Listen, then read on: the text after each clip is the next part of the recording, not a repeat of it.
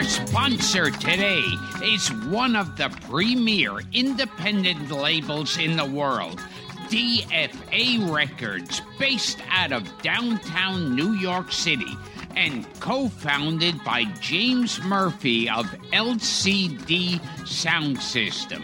DFA Records is proud and excited to release the second album from Greek singer-songwriter, production guru, and all-around genius savant Larry Guss. His new album is entitled I Need New Eyes.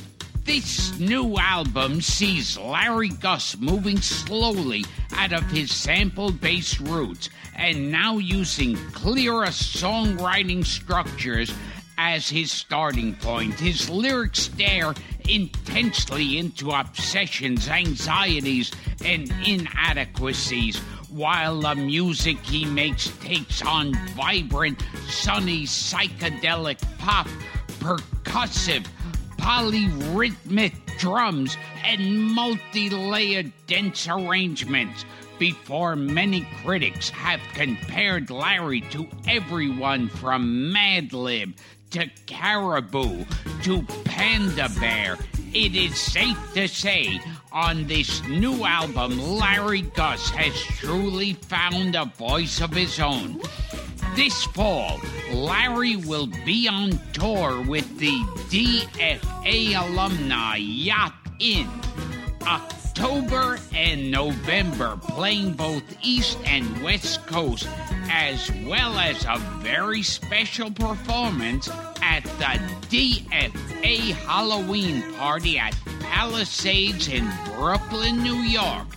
Larry Guss's new album is available for sale in multiple formats, including limited pressings on blue vinyl, red vinyl, black vinyl, CD, and digital.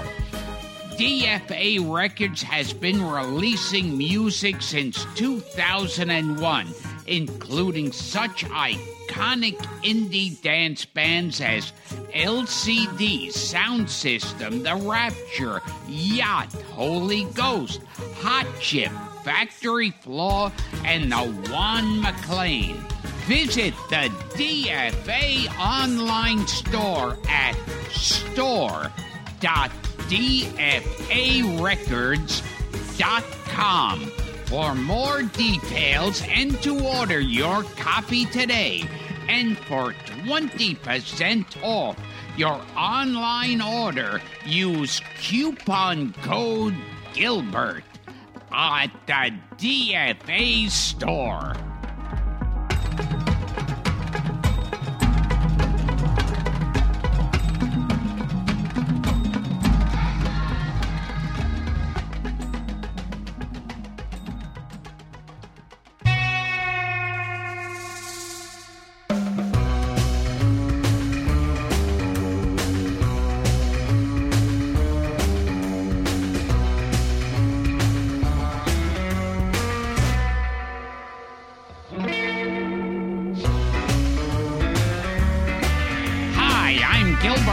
And this is Gilbert and Frank's Amazing Colossal Obsessions. I'm here with my co-host, Frank Santopadre. I haven't seen you in a while. How have you been? Well, I've been searching for Papillon Susu. I may have a reference for you. Yeah. I may have a Papillon Susu. You have a link to Papillon Susu? I have a piece of information. Yeah, for you people out there, she was the girl, the Vietnamese girl in Full Metal Jacket who goes, "Me so horny, me rub you wrong time." Yes, and Ken, you told me several weeks ago that you thought she would make a good guest. Yes. So we put the word out. Okay. And no one, the closest someone has come to identifying her whereabouts is someone wrote me to say she was living in London. Yeah. She had a website up until about 5 years ago, which does us no good. I'm going to call the Screen Actors Guild and see if we can get any kind of satisfaction there. But I'm not sure she's in the business anymore. Yeah, somehow I don't think if she hasn't worked in the past 30 years. And once she hears this, she's definitely not coming back. But I know Papillon Susu listens to my podcast. Really? Yes, that's how she learned English.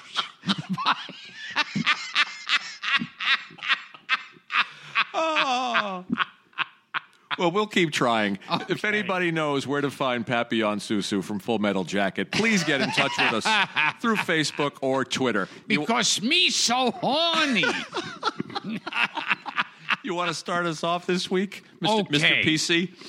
All right. I think this is one I haven't recommended before. I hope not. Okay. Because after this... We'll stop tape and start again. Or I'll just start recommending Ernest Goes to Camp. And that means I've given up. Okay. I know I've recommended a movie by Jack Nicholson and another movie with Randy Quaid. Oh, I know where you're headed with this. And another movie that had Michael Moriarty. The Jack Nicholson one was King of Marvin Gardens. Correct. The Randy Quaid one was The Apprenticeship of Duddy Kravitz. Correct. And the Michael Moriarty one... Bang the Drum Slowly. Bang the Drum Slowly. Okay. This is another movie from the 70s. Can I guess? Okay. Is it The Last Detail? Yes. Ah. Yes. I love that picture. The Last Detail. This is where Jack Nicholson and he's a Marine. Right. And he and another Marine have to take Randy Quaid. Randy Quaid is like he's got mental problems. Mm-hmm. He's backwards. I'm talking about Randy Quaid, not the character in the movie.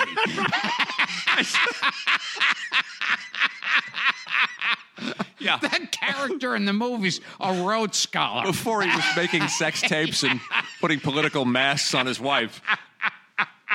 I get it.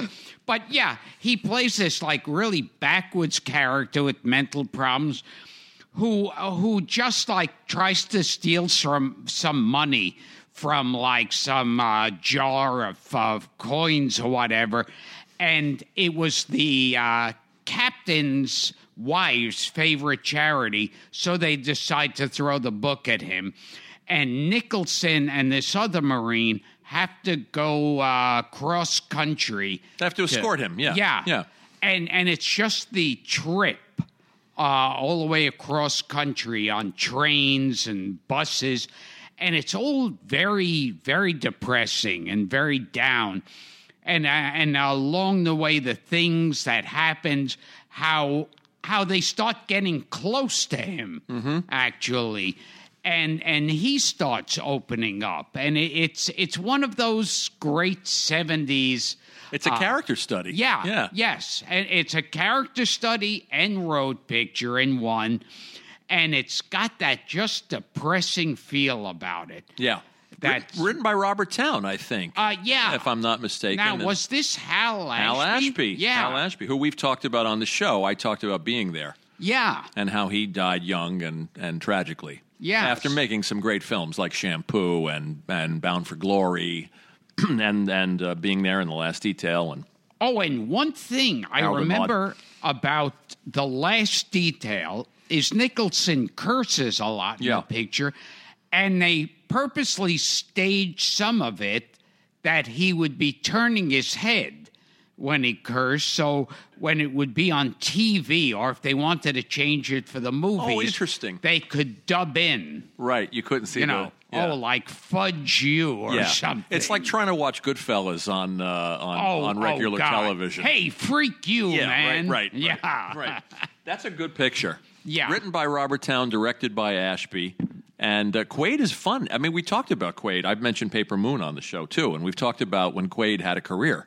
Oh, yeah. When he wasn't in this kind of paranoid, squatting in people's houses. And a respectable career. Yeah. And you didn't work with him in your travels? I worked with him in in one of the last of the horrible Rodney Dangerfield films. Was that Wally Sparks? I don't know if he was in Wally Sparks. He could have been in that too. But he was in Back by Midnight. Oh, were you talking? Is that the one with the monkey? No, that's Funky Monkey. I apologize. Please. You should have some respect for my career. Don't confuse Back by Midnight with Funky Monkey. What was the plot of Back by Midnight? Back by Midnight, I never saw Back by Midnight. I don't think it ever made it to any theaters. I hope the check cleared. And I think the only country it may have played in was the one that Papillon Susu. Oh, it played in Laos. She was the only person. Papillon Susu is the only person. It played in Kuala Lumpur. And so Randy Quaid was in that. Yeah. And I think I was supposed to be like the security at a department store, and Rodney Dangerfield was an escaped convict, and I never saw the. Wow. I don't think I've seen 2 seconds. I never even heard of it until you brought it up on a previous show, and I thought I knew Rodney's career pretty well. Yeah, I never even saw a trailer for it. And what is the other thing that you and Randy Quaid have in common? That both of us went totally crazy and went to Canada to hide out. That you're both squatters. It's actually that you're both former SNL cast members. That's right. Yeah, he was in the first year that Michaels came back in '85. That weird year that had Robert Downey. Robert Townsend would have been a better choice. Robert Downey Jr. Right. Anthony Michael Hall. Yeah, Anthony Michael Hall. Cusack. Joan Cusack. Yeah. Billy. Billy Saluga. Billy Saluga. Well, you can call me Ray, and you can call me Jay, but live from New York. Would have killed to see Billy Saluga on SNL. No, it was Terry Sweeney. Terry Sweeney, yeah. Right. And the host of the Academy Awards. Billy Crystal? Billy Crystal. No, he was in the previous. He was in Ebersol. He was in the Ebersol. He was in the Ebersol with Harry Shearer. But didn't he stay over for the next? No, when Michaels came back in '85, he brought back this weird, it was Nora Dunn. Yeah. And Joan Cusack. I think Nora Dunn was that early. I could be wrong. It was Terry Sweeney, who did Nancy Reagan. Oh, yeah. That was his big thing. Anthony Michael Hall, Robert Downey, Randy Quaid, we mentioned. Who am I leaving out of this? Damon Wayans. Oh, yes. Who got fired because he was playing a cop in one scene, and he was angry about something, so he played the cop as flamingly gay, and after that, he got fired. I think Lovitz and Nora Dunn were the two that carried over when they realized that the actor experiment wasn't going to work. And it's what was so funny. I remember in the cast I was in, it was so idiotic that the critics were saying, why did they hire them? We don't know who they are. Totally forgetting. That's right. Nobody knew Gilda and right. Yeah, who the hell knew John Belushi? Right. Or Billy Crystal, or John Belushi, Aykroyd, or Bill Murray, right. Gilda Radner. No one knew who the hell these people were. And now this was an experiment to get people who were known, and it just was weird. Didn't work. Yeah, didn't work. They were only there for 1 year. The Gilbert Gottfried Amazing Colossal Podcast Producer of the Month is DFA Records. Thank you, DFA Records. Be just like DFA Records and get rewarded for supporting our podcast. Head over to patreon.com/Gilbert Gottfried. For a set amount each month, you can get some colossal benefits, such as access to new podcast episodes before anyone else. Early access to tickets to live podcast tapings, exclusive video hangouts, and just added, I will record a personalized roast of you and only you so you can share with your friends me telling you what a schmuck you are. Well, I don't have to join Patreon for that. And you don't have to pay me either because you are a schmuck. That I do for free. I want no money. I just speak the truth. I'm so blessed. You are a schmuck. So go to patreon.com/Gilbert Gottfried. That's Patreon. patreon.com/Gilbert Gottfried. Thank you for your generosity. And thank you, DFA Records. The Last Detail. Good movie, and there's a connection to my movie. And, we don't tell each other what the films are, but Robert Towne, who wrote The Last Detail, also was one of the writers on mine, which is a movie I think you know. We were talking about political paranoia thrillers. Last week I talked about The Day of the Jackal. Yeah. You also recommended The Conversation. Oh, yes. And we've talked about that, how it's a whole Gene subgenre. Hackman, yeah. Yeah, those 70s movies. This one is Warren Beatty, 1974. I'm going to see if you know it. William Daniels is in it. Ah. Not John Hillerman. Yeah, Captain Nice. Captain Nice. Yeah. It's called The Parallax View. Yes. Yeah. Yes. You know it. Yeah. 1974. And for those William Daniels fans out there, look, it's the man who flies around like an eagle. Look, it's the man who hates all that's illegal. Who is this man with arms built just like hammers? That's just a nut who flies around in pajamas. That's no nut, son. That's Captain Nice. Created by Buck Henry. Yes. Good stuff. Good stuff. The Parallax View, Beatty plays a reporter investigating the assassination of a presidential candidate. And it's not so loosely based on the actual Robert F. Kennedy assassination. Oh, yeah. And that there's supposedly a second gunman. And I don't know how much you remember about the movie. Beatty's terrific. He's... How do I explain it? I mean, this is one of those movies I don't want to say a terrible amount about because it's all about surprises and twists and turns, this movie. He's a reporter who winds up faking his own death to apply to this thing called this shadow organization called the Parallax Corporation, which is a firm that recruits political assassinations. Do you remember this? Oh, yeah. And he gets in a little bit too deep, and I don't want to say a hell of a lot about it.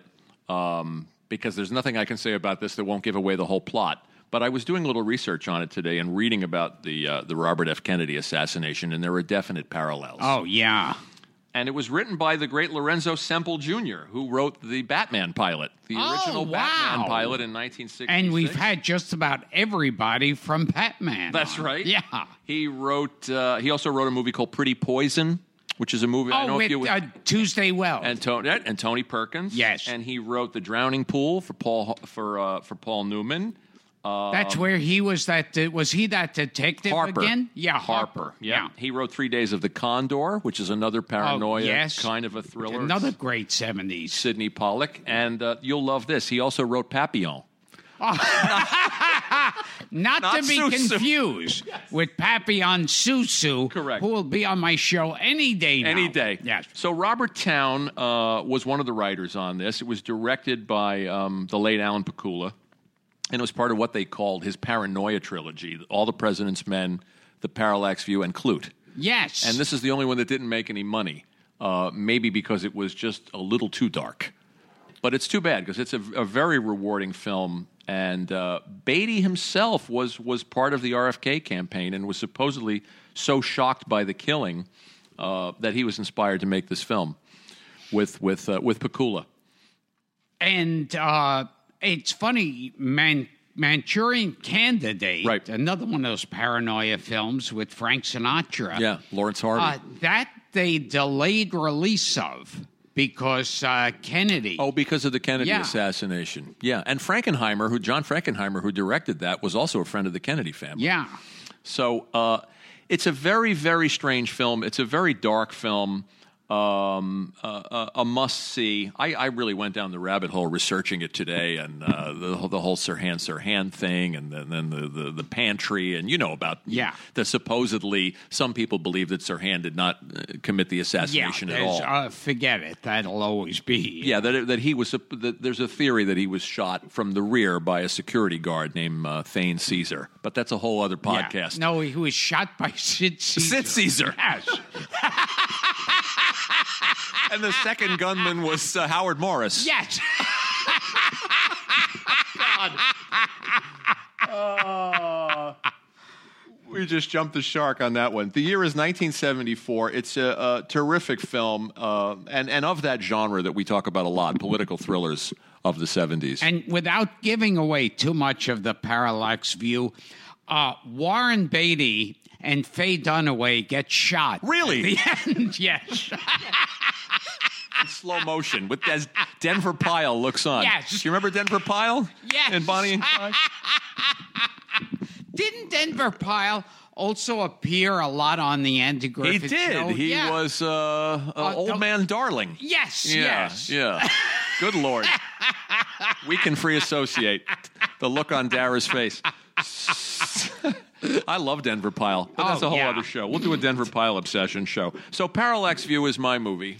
And my movie is The Last Detail with Jack Nicholson. And Randy Quaid, who I'd love to have on the podcast. Oh, my God. Should we try? Yeah. He's going to...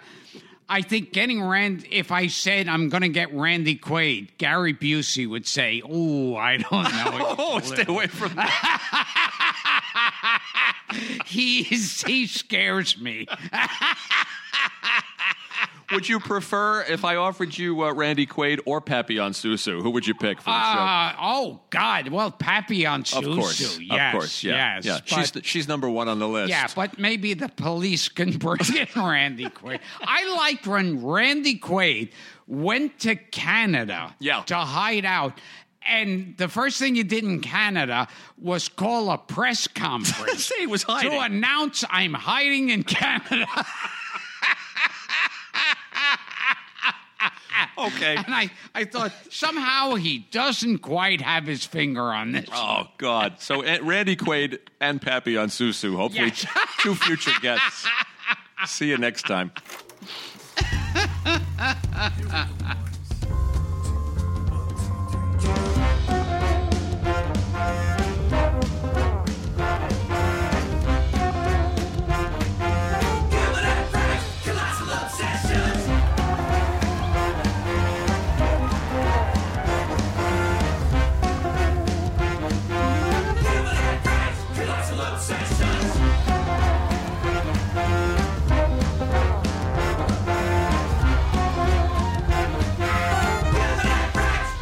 Obsessions.